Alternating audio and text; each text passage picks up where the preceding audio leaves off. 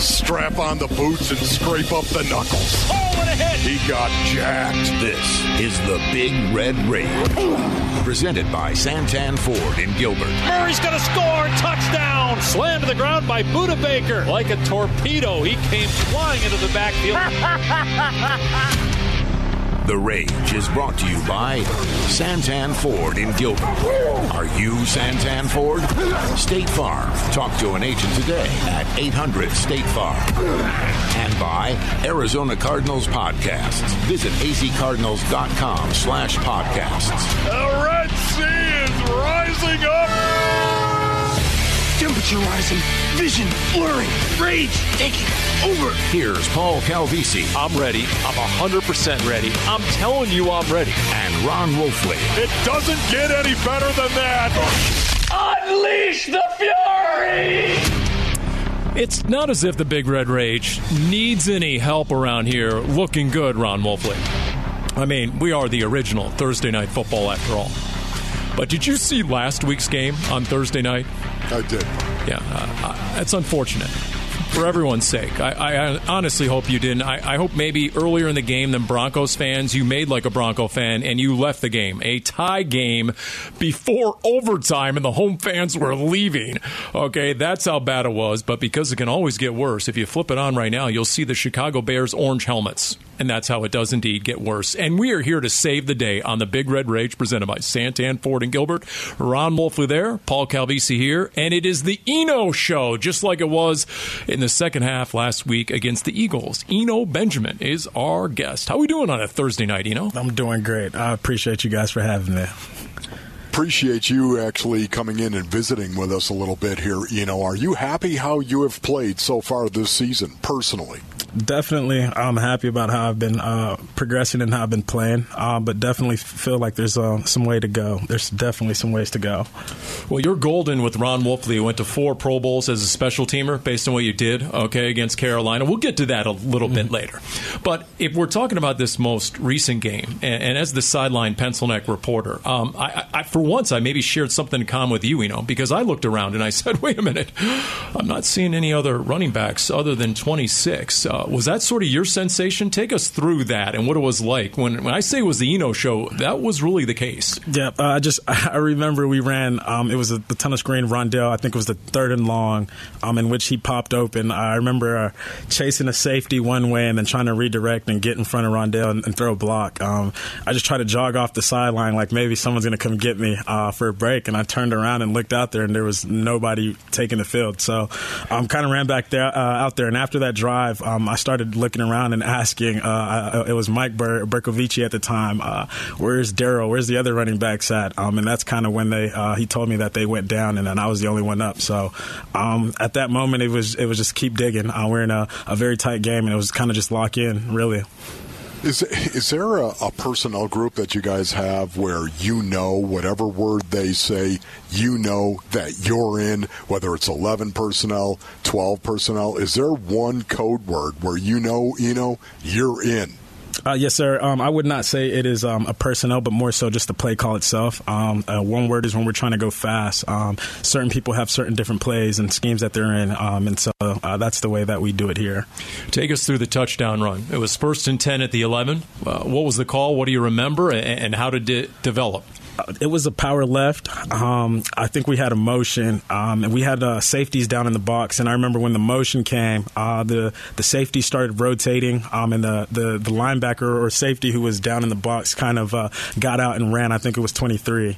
And after that, I kind of liked the look that we got. There was only a Slay, sorry, I'm not Darius sure. Slay? Darius Slay, who was play side. And after that, it was just Will. I'm taking Will over McCorner every single day of the week. How do you think you guys have run the ball collectively so far this season? I think it's been a work in progress, definitely. I'm just getting on the same page as the offensive line, and the offensive line getting on the same page with the running backs. I feel like as weeks have been progressing, the run game has been trending upwards as well. Eno Benjamin, our guest here on the Big Red Rage, presented by Santan Ford and Gilbert. Speaking of the O-line, I see you on the sideline spending significant time with the O-line. I've been doing this almost 20 years on the sideline. I would see you as a running back spending as much time with his O-lineman as anyone. Why, and what's behind that? I feel like if we're all on the same page, it'll make you play faster, and it'll actually make the runs hit better a lot. And just as far as just knowing football and being able to talk football with them, I think they kind of respect it. And also with that, they want to block harder for you. And so just doing my job, doing anything I can do just to be on the same page with those guys and make their job easier. I feel like as a running back, we go as the offensive line goes. Do you watch tape with the offensive line? I do, especially training camp, just getting looks and seeing what they're seeing to help be successful on the field. There's definitely times now where us as a whole entire unit, as far as the running back room, is meeting with the offensive line, so we could do just that as far as getting on the same page. Well, right now, the way it's tracking, the running back room is Eno Benjamin, rookie Keontae Ingram, and some recent signees. And so Cliff Kingsbury this week was asked straight out if Eno Benjamin can handle the number one job.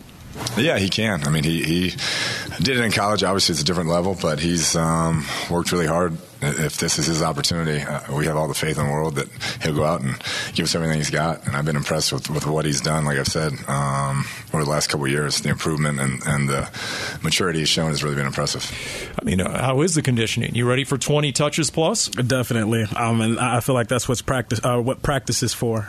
Just straining a lot, finishing runs. The one thing that you can't always practice is practicing beating the last defender in a real game. So practice is where we use that for. Straining just to condition and get that up and be ready to go.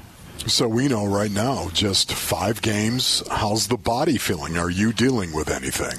No, I am all good here on this side. I feel like keeping my body healthy is something that I'm somewhat good at. You heard Cliff Kingsbury there talk about your improvement. And this offseason, he was basically your hype man, which was quite a reversal from maybe early in your career. 2020 as a 7th-round rookie, you were inactive all the games. You were on the 53. You made the team, but would you say, how about this, true or false, were you in Coach Kingsbury's doghouse for a period of time?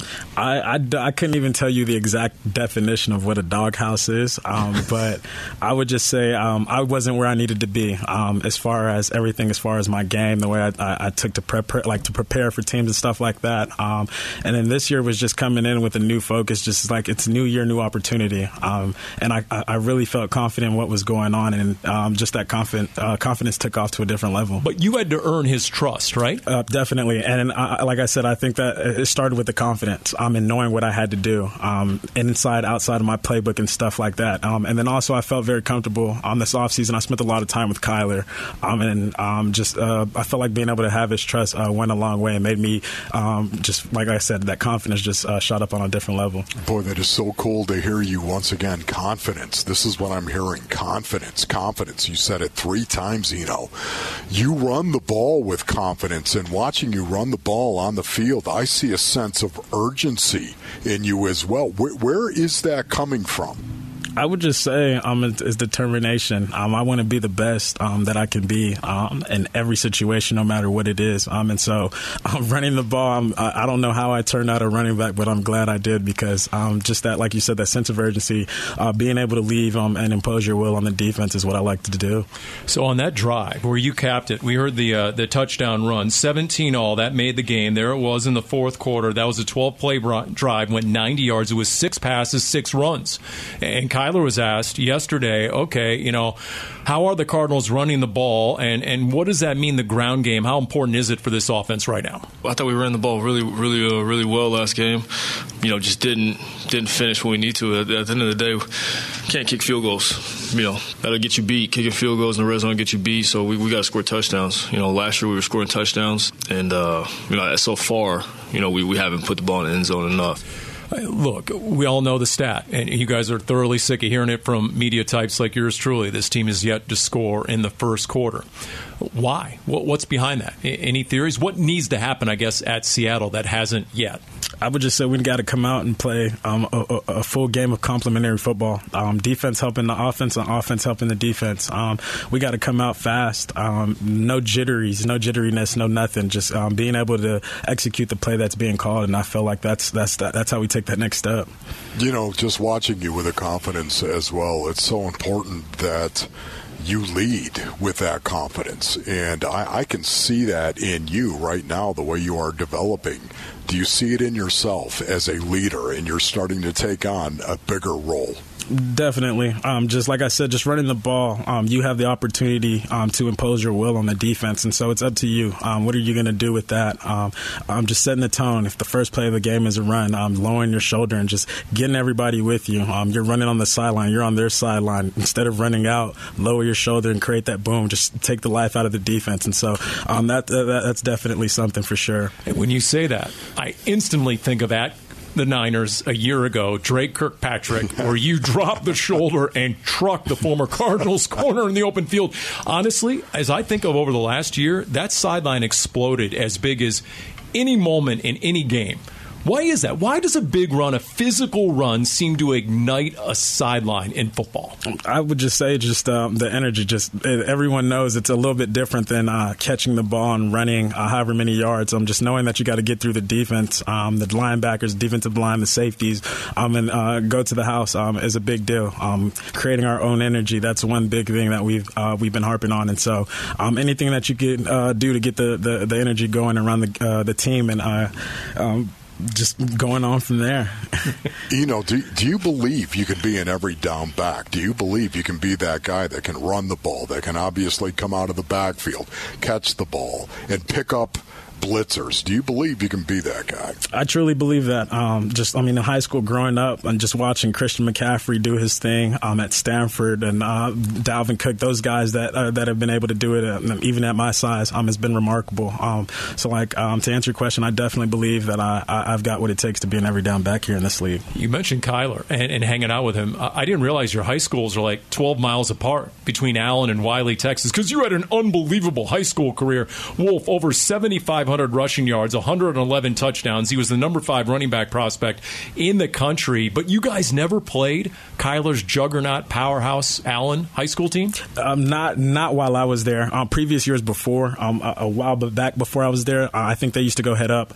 And what switched the classification is Wiley opened another school along and kind of split the numbers up.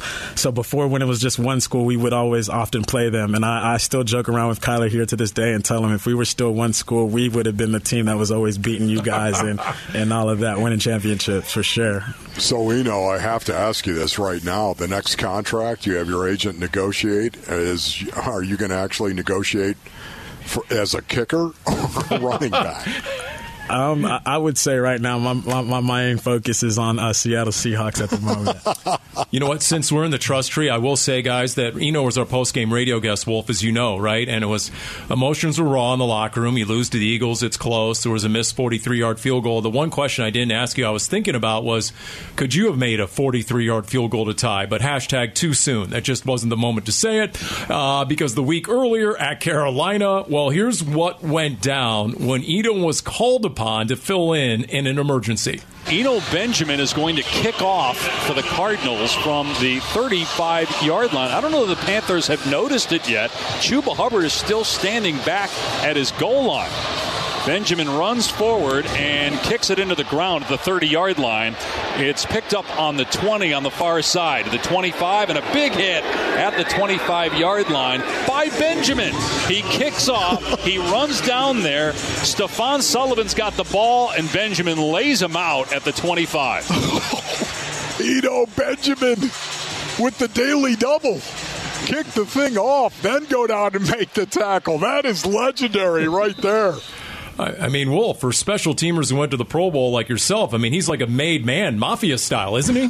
Paul, there's no doubt about it. That is legendary in the annals of special teams play right there. To kick the ball off and then be the first guy down the field. And then, you hammered him. I mean, it wasn't like it was a soft contact. Big hit. You hammered him, man. Just, what was that like? It was a great feeling, just going out there, just being able to kick. I remember sitting in meeting rooms and Coach Rogers asked me if I knew how to do it, or kicking off, because at practice I did kick field goals at times, but never kicked off before, but with using a tee. And so asked me if I knew how to kick, and just was always being prepared for the situation. I had no clue it would arise, and it did, and it was definitely fun. It was a change up for sure. Did Carolina know? Did Carolina realize? I had no clue if they realized or not. I was standing there on the sideline, and me personally, I felt like the commercial break was taking too long, and I just wanted to get out there on the field.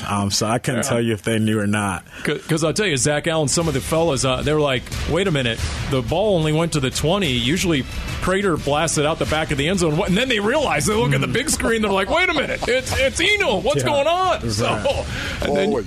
It was Eno Benjamin, RB/K, and the next program. What was the bigger velocity hit, that tackle, or were you blasted Drake Kirkpatrick at the Niners? Come on, be honest. I definitely would say it was probably here in Carolina, that hit for sure. It did. It registered on the Richter scale. I mean, that was a wallop and a half. I mean, that was like a surface-to-air missile on that one. All right, hey, you got a big game coming up against Seattle. At Seattle, always makes for a lot of intensity and energy. We'll get into that next. Eno Benjamin is our guest on the Big Red Rage, presented by Santan Ford and Gilbert. We are Santan Ford.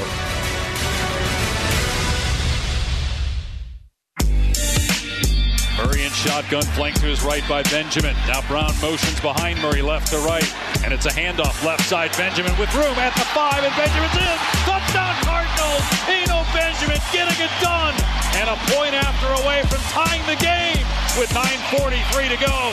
That is one of the best possessions we have seen from this offense this year.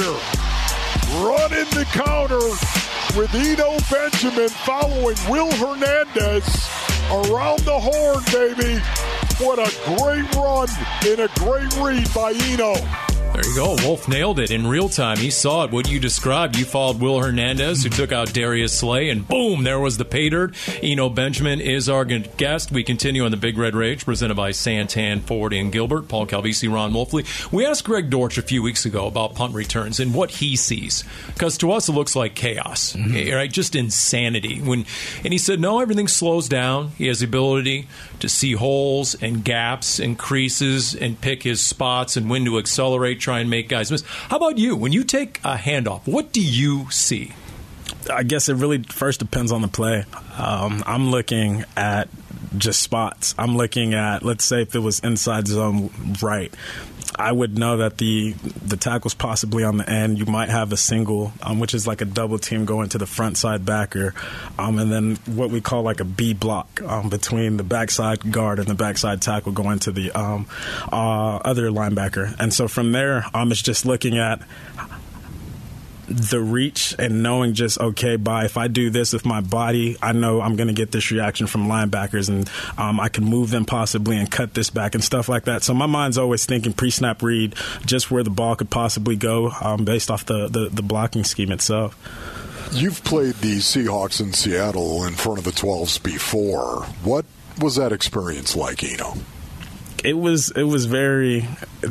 So the first time I actually played in Seattle, there was no fans. That's right. COVID. That's right. The COVID game. The second year was it was a lot going on for sure. It was a little bit chilly. I know that was probably on some people's mind. We don't play in cold weather much, and then just the fans, they were pretty rowdy, and I know that that atmosphere gets pretty crazy, and as well as the stadium, the way it sits, it's something unique itself. You know, the Cardinals won 5 of the last 7 in Seattle. Do you think there's a cause and effect?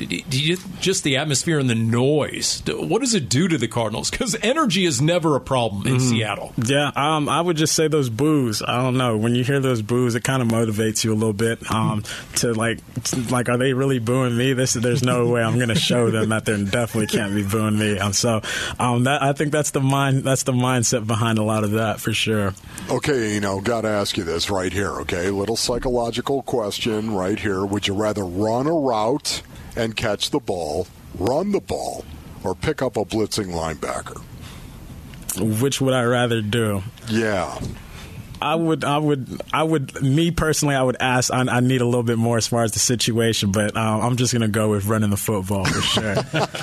Although on the Cardinals' final drive against the Eagles, where you guys went from the 25 down to the Eagles' 25, wasn't there a key play where you had a big blitz pickup? I thought I heard Cliff Kingsbury give you props on that. There was a Mike linebacker that was blitzing right through the A gap, and one of our 2-minute plays in which we had needed, and we couldn't take a sack. So it was just kind of just getting in there and risking everything just for this team, protect the quarterback, and also for the win as well. So, where do you think you need to grow the most as an NFL running back? I would just say the details, not even necessarily on Sundays, but like I said, it always starts in practice. The details of it, just when you get fatigued and just not letting those little details slip your mind, is one thing that I've kind of been focusing on as weeks have been going by. What do you see out of this Seattle defense? It's a Pete Carroll defense, but the stats are not the caliber of a typical Pete Carroll defense. They are dead last or 31st in most every category that matters, including rushing defense, So what are you seeing on film? They've got some big boys up front. You've got number 10. You've got 99 Monet, or number 90 Monet. You've got 56. He's a really good backer, and you've got 57, who's another very good backer. That kind of bring their own little thing to the game. I think 56 Jordan Brooks. He's been kind of stealing and learning a lot from Bobby Wagner, is what it seems like. The way he slow plays on the backside and stuff like that. So they've got a really talented group. Number 8, I think his name is Kobe. As well, he likes to come down in the box. He likes to hit, as well as their safety Diggs as well. So I think we've got our hands full, but I'm very impressed, and I like what we have done this week at practice. So looking forward to getting out there and going against those guys. How important is it going to be for you to be able to run the ball against this team? I wouldn't say how important would it be for me, but just as the offense, we want to get the run game going. We know that takes and helps a lot, or takes a lot off of Kyler, and not letting him do all the work. And so trying to just help him in every way possible that we can to go ahead and try to get the win. How close is this offense? That's what I hear from a lot of guys in the locker room this week. Like, man, you can see it on film. It's not there. And when it's not there, look, that's all that matters. So, how close do you think this offense is? For example, the Cardinals' longest play this year is 30 yards. Mm-hmm. Do you know in this last game, the Seahawks against the Saints had 4 35-plus yard touchdowns in one game? So the explosives, for whatever reason, are not there for this Cardinals offense right now. So I'm just curious, how do you diagnose things and where things stand? I would just say when you look back at it, it's possibly just 1 or 2, 3 guys being in the wrong spot at the wrong time, and that's what's holding us back. So it's just locking in, like I said, the details, the spacing on the field. That's a real thing. That's a real thing. So you're not clouding windows and just pulling guys out of windows. So I know, even if I'm running a swing route and I know I'm not getting the ball, I'm trying to run it full speed so I can open up another window for a guy to get open and stuff like that. So I feel like once we really die down and really focus on those things, you'll start seeing those big explosive plays happening for sure. So the stretch play and the plays that come off of it, it's one of my favorite concepts, in all of football. It really is. The O-line says that you run that play better than any other back on the team. Is that true? I couldn't tell you how true or not that is. I just I get the ball and I do what I can do on each play. But definitely big kudos to the offensive line. They're the ones really doing the dirty work and making my job easier. Do you like that play, though, conceptually? I love outside zone. I really love gap scheme as well, to be honest. There's a lot that goes on with that, and playing with people's eyes is the thing I like doing. Oh, I love that, Go into a little bit more detail, will you please, on the gap scheme, which is the power scheme, the down blocks and pulling the uncovered lineman? Yeah, just let's say we're going counter when we're pulling our guard and we're pulling our tight end around. Just knowing that you've got your front side double team going and deucing to that backside backer, kind of just cutting the defense off in half. And then you got your pullers coming around for the end and also the play side linebacker. So kind of opens things up. But then also if the backside linebacker kind of wants to play over the top as well, you're kind of leaving a backdoor cut that's open. So it kind of gives you a lot of options as well. Oh, that's good. All right. Well, who'd appreciate that discussion right there? Kelvin Beachum, Cardinals offensive lineman, who was asked today about your opportunity. Is a dynamic runner, very well conditioned, and he's done it a number of times since he's been here. There's been times where I've looked back behind me and I seen him throwing up and then get the ball and go run for it. So excited for him to get a great opportunity in a hostile environment. Know that he's going to thrive in it. Okay, wait a minute. I was standing right there when he said that. Is that for real? Yeah, I think I've got some anxiety issues going on. Everyone has anxiety, but I don't know. At times, there's this feeling in my stomach, and then it's like I got to throw it up real quick. And once I throw up, I'm fine. But it's not anywhere close to a nervous feeling. It's kind of weird, and I actually don't know how to explain it, to be honest. Do you know who Lawrence Taylor is? Have you ever heard of Lawrence Taylor? He's defensive lineman. Defensive lineman. He was. Yes, he was actually an outside linebacker. Gotcha. Defensive end. Mm-hmm. He's just simply a badass. He was a badass. One of the best ever to do it. Right there, man. That is truly amazing. Listen, I've got to ask you this right here. The Seahawks are making the switch to a 3-4 scheme. Have you noticed that on tape? Yeah. They like having odd floater packages as well that we've been dialed down and focused on. 3 down fronts. The way we do it, we're just going to point one of them down, and it's going to be a 4 down in my eyes. So that's the way I'm going to go with that and look at it.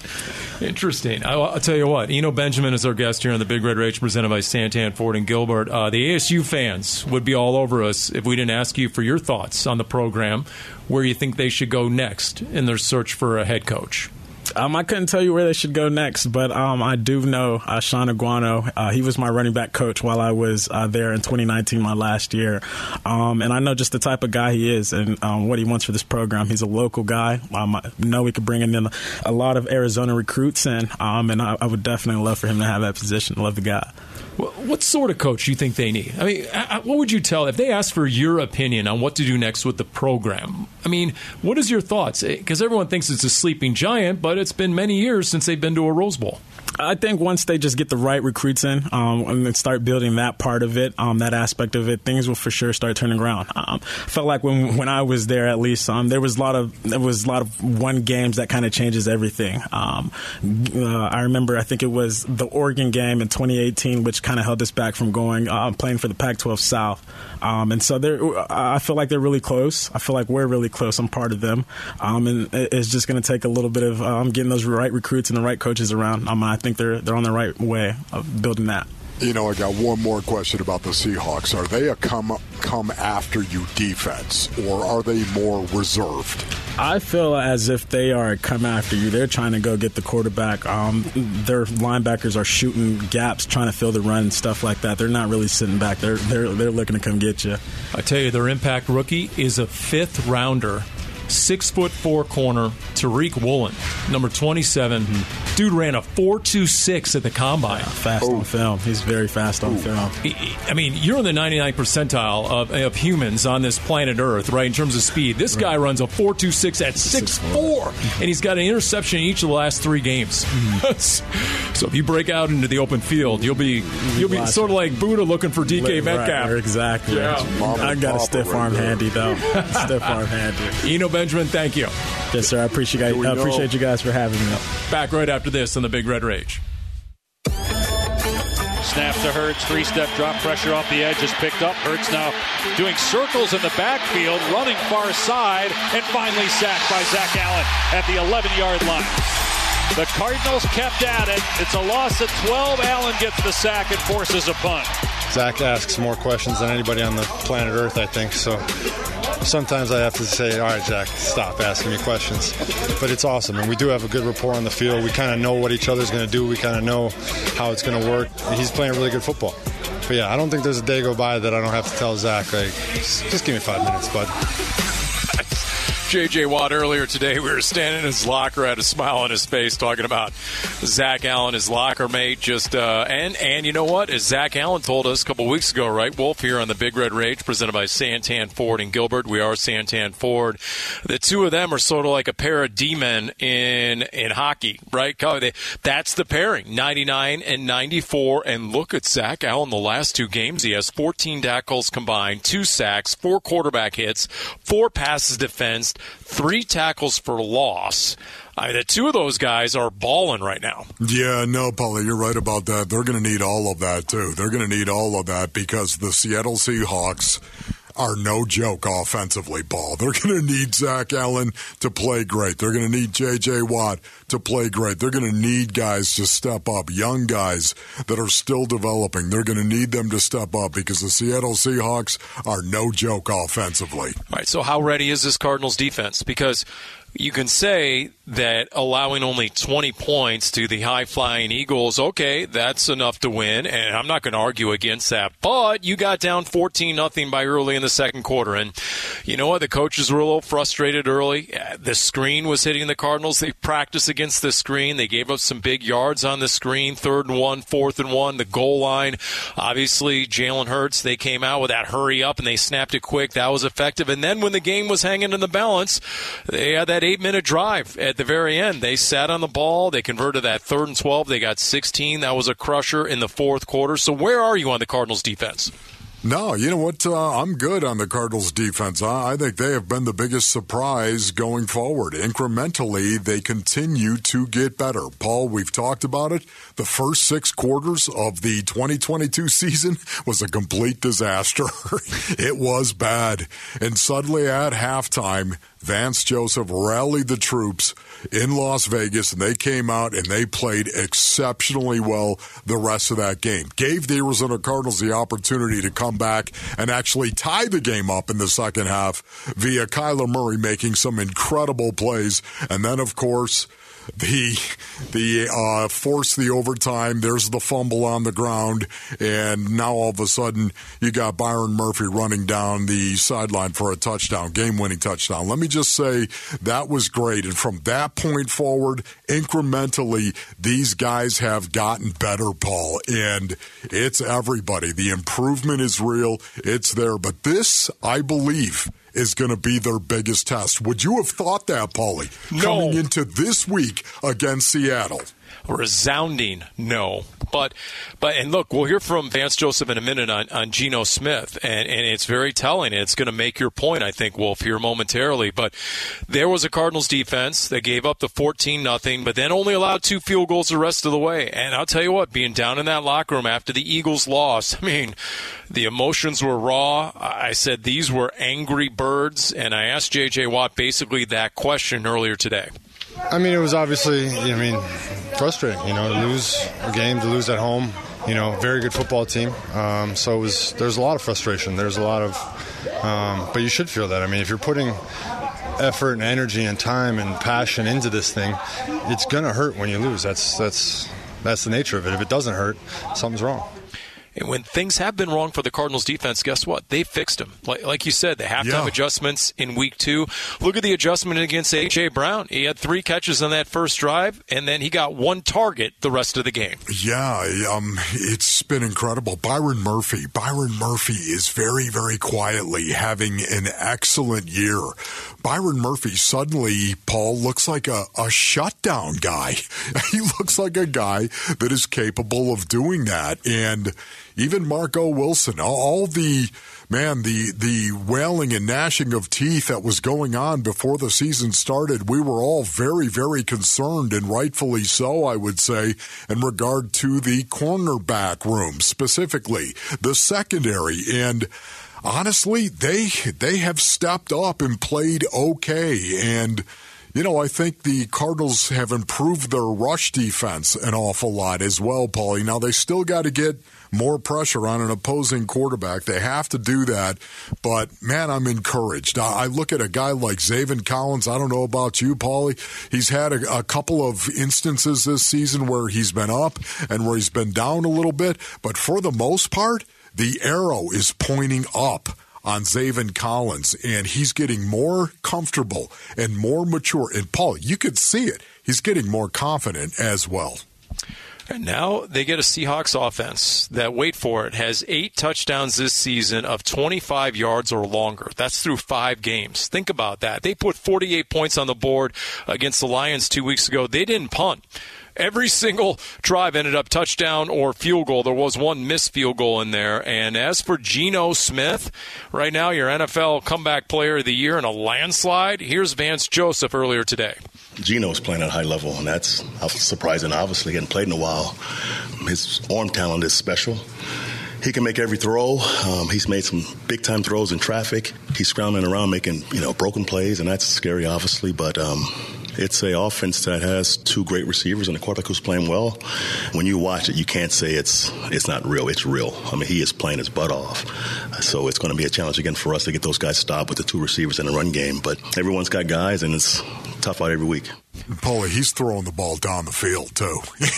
It's not like he's got 175 passing attempts, and he's completing over 75% of his passes. And he's throwing the ball down the field once again. This is truly amazing. They're number 3, Paul, in passing yards per play. Paul, number 3 in passing yards per play. And he's completing over 75% of his passes, man. I mean, they're number 1 in rushing yards per play. They're number 2 in yards per play. They are absolutely stunning to watch. Now, listen, they're top 10 in points, so that's really, really good. But in the red zone, they struggle. The one area they've done a great job is third down. Their third down offense, man, and converting and moving the sticks, number 3 in the National Football League. And the fact that Geno Smith is once again 113.1 quarterback rating. Pat Mahomes is looking up at Geno Smith. He's number 2, Paulie. I mean, I'm smiling right now. Josh Allen's number 4. Yeah, and he's number 1 in completion percentage. Justin Herbert is number 5. They're all looking up at Geno Smith. He had a 50-yard touchdown to DK Metcalf against the Saints. He also had a 35- and 40-yard touchdown pass to Tyler Lockett in the same game. You realize, Ron Wolfley, the Cardinals' longest play all season is 30 yards. It was the pass right before halftime against the Rams. Kyler Murray. What's your point, Paul? To Greg Dortch. The big plays are everywhere, and nobody saw this coming. Geno was playing absolutely out of his mind. As J.J. Watt, speaking of, told us at his locker, it's not like these are checkdowns. No. He is just chucking it downfield, and he's putting it on a seed, and he's throwing it into traffic, and he's accurate. We'll continue talking about this challenge that is Seattle. Remember, the Cardinals won 5 of the last 7 in Seattle. We continue with the Big Red Rage presented by Santan Ford and Gilbert. We are Santan Ford.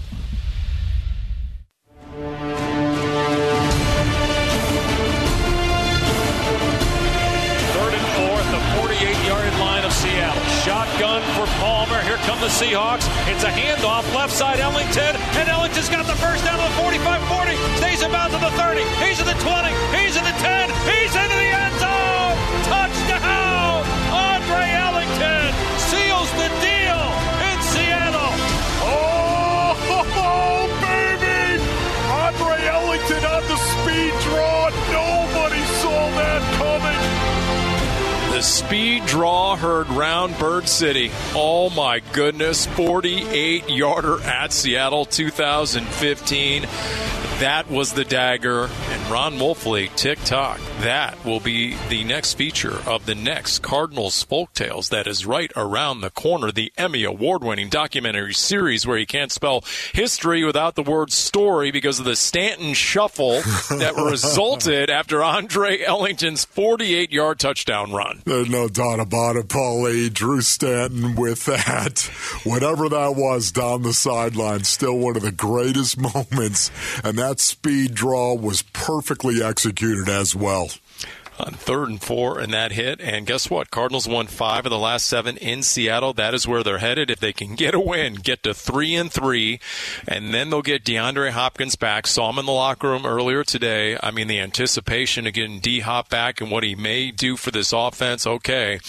But maybe the best gift going right now, Wolf, would be the Seahawks defense. Oh, boy. So let's see here. The Seahawks and the high-flying offense we just talked about, they've scored 103 points combined the last 3 games, and the Seahawks have lost 2 out of 3. They just gave up 235 yards rushing to New Orleans, and Pete Carroll after the game said, and I quote, "They ran it down our throat, and that was unacceptable." Yeah. So, I know you know this Seahawks defense, and how ripe are they for another 48-yard touchdown run? Yeah, Paulie, it's startling. It really is, because when you think of the Seattle Seahawks, I immediately think of Pete Carroll. And Pete Carroll has been one of the better defensive minds in the National Football League for so long. Since he came into the league, Pete Carroll and the Legion of Boom, of course, and just how noted the Seattle Seahawks have been for being able to run the ball, of course, Russell Wilson, and then, of course, play defense. And to watch them, Paul, right now, I'll give you some numbers. Are you ready for this, Paulie? No math, but I enjoy it when it's about the Seahawks. The Seahawks are number 32 in yards per game allowed, number 32 in yards per play allowed. Paul, that's bad. Okay, that's as bad as it gets right there. Hashtag dead last. Until you actually put the tape on, and it gets worse when you watch the tape. Paul, the missed tackles. There are missed tackles at all 3 levels. On the line of scrimmage, then the second level, and then the third level. There are missed tackles all over the field. Paulie, there are also wide receivers. There are also receivers, whether they're wide receivers or a tight end or a running back, it doesn't matter. Sometimes they're running, and there's nobody around them, Paul. So there's a mental error. There are breakdowns. Big plays are happening, and it's one of the reasons why they're number 31 in points allowed, because not only are they giving up a ton of yards, but they're also giving up a ton of points. I tell you, it doesn't have to be close. And I say that because last year the Cardinals went up there with Colt McCoy, and they ran 79 plays, and they more than doubled the time of possession. Okay, if you can get off to that quick start, which the Cardinals have yet to do in 5 games, but we're talking about Seattle. And what did Eno say about the environment, the atmosphere, just all the fans and the 12s booing you? And his quote, "I'll show you." Well, DJ Humphries was on the most recent edition of the Pash Pod, and here's how he described to Dave just about playing in that Seattle environment. You know what's interesting? The middle of the field is like the best place to be. It's not as loud in the middle of the field. When you get close to those opposite 20s, though, oh, man. You start speaking sign language. There's a lot of this right here.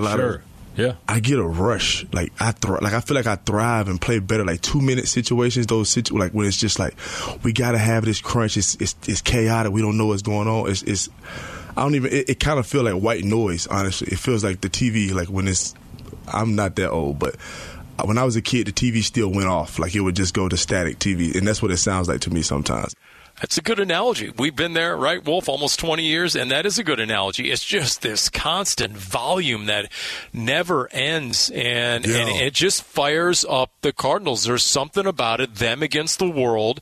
If they're not going to get off to a quick start in this game, in this environment, then you know what? Maybe it is time to be concerned. Yeah, Paulie, honestly, right now I can tell you the Seattle Seahawks, I believe they're number 28, as a matter of fact, in points allowed in the first quarter. Number 28. So something has got to give here, Paulie. Not only are the Seahawks struggling, but it's when they struggle. They've struggled to start games.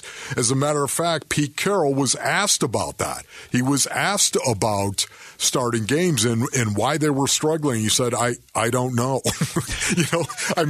Get in line, Pete. Yeah. There's a lot of that going on, and nobody really knows. Yeah. I'll tell you what, though, DJ Humphries had a lot of great answers on a lot of different topics. It's the Dave Pash Podcast with DJ Humphries, the franchise left tackle, available now wherever you get your podcasts and on Twitter via @PashPod. So there you go, DJ Humphries, great get this week and a great podcast. As for the Cardinals, don't forget about their road record. They won 10 of the last 11 on the road. So we'll see. But once again, with the things that we've seen with this Cardinals team, and whether it's going against the Seahawks defense, but so much of it, and you heard Eno talk about it, Wolf, is just the Cardinals' ability to execute, and what they see on film are opportunities, but opportunities missed so far. Yes. It's those little things that in the NFL are big things. Paulie, you have to run the ball. You have to be able to run the ball. Stop and think about this. The Seattle Seahawks rush defense right now, Paul. Are you ready for this? In the last 3 games, 145. No team Okay? No team, well, I shouldn't say that. Let me say this right. The Seattle Seahawks rush defense are the 9th team in NFL history, Paul. Okay? Get that in your head. The 9th team in NFL history, and only the 2nd team in the last 2 decades to allow 145 yards rushing or more, 2 rushing touchdowns, and 3 in 3 consecutive games. They are the only team, think about that, this year, obviously, to do it. But only the 9th team in NFL history, man, and only the 2nd team in 2 decades to allow that kind of rushing number. You got to be kidding me, Paul. You got to line up, and you got to come off the ball, and you got to run the ball. So not just the worst in the league, but historically bad. The historically. Seahawks, and I hate to say it, but the Seahawks defense this year is to defense what the Cardinals' 2018 offense was to offense. Like, historically bad. And they got roughed up by Taysom Hill running Wildcat quarterback last week. He only threw 1 pass, and it was a touchdown. He had 3 touchdown runs. And who do you think has more burst and finishing speed, Kyler Murray or Taysom Hill? Yeah. So I'm also curious to see if the Cardinals run the ball with their quarterback and what exactly the plan is on that front. But special thanks, Eno Benjamin, for this very special edition of the Big Red Rage. Very interested to watch him run the ball, finish his runs, maybe even Keontae Ingram. We talked to him today. He seems ultra confident, itching for a chance to run as a rookie. Special thanks, Jim Alejandro, Cody Fincher, for Ron Wolfley, I'm Paul Calvisi. This has been the Big Red Rage, presented by Santan Ford in Gilbert.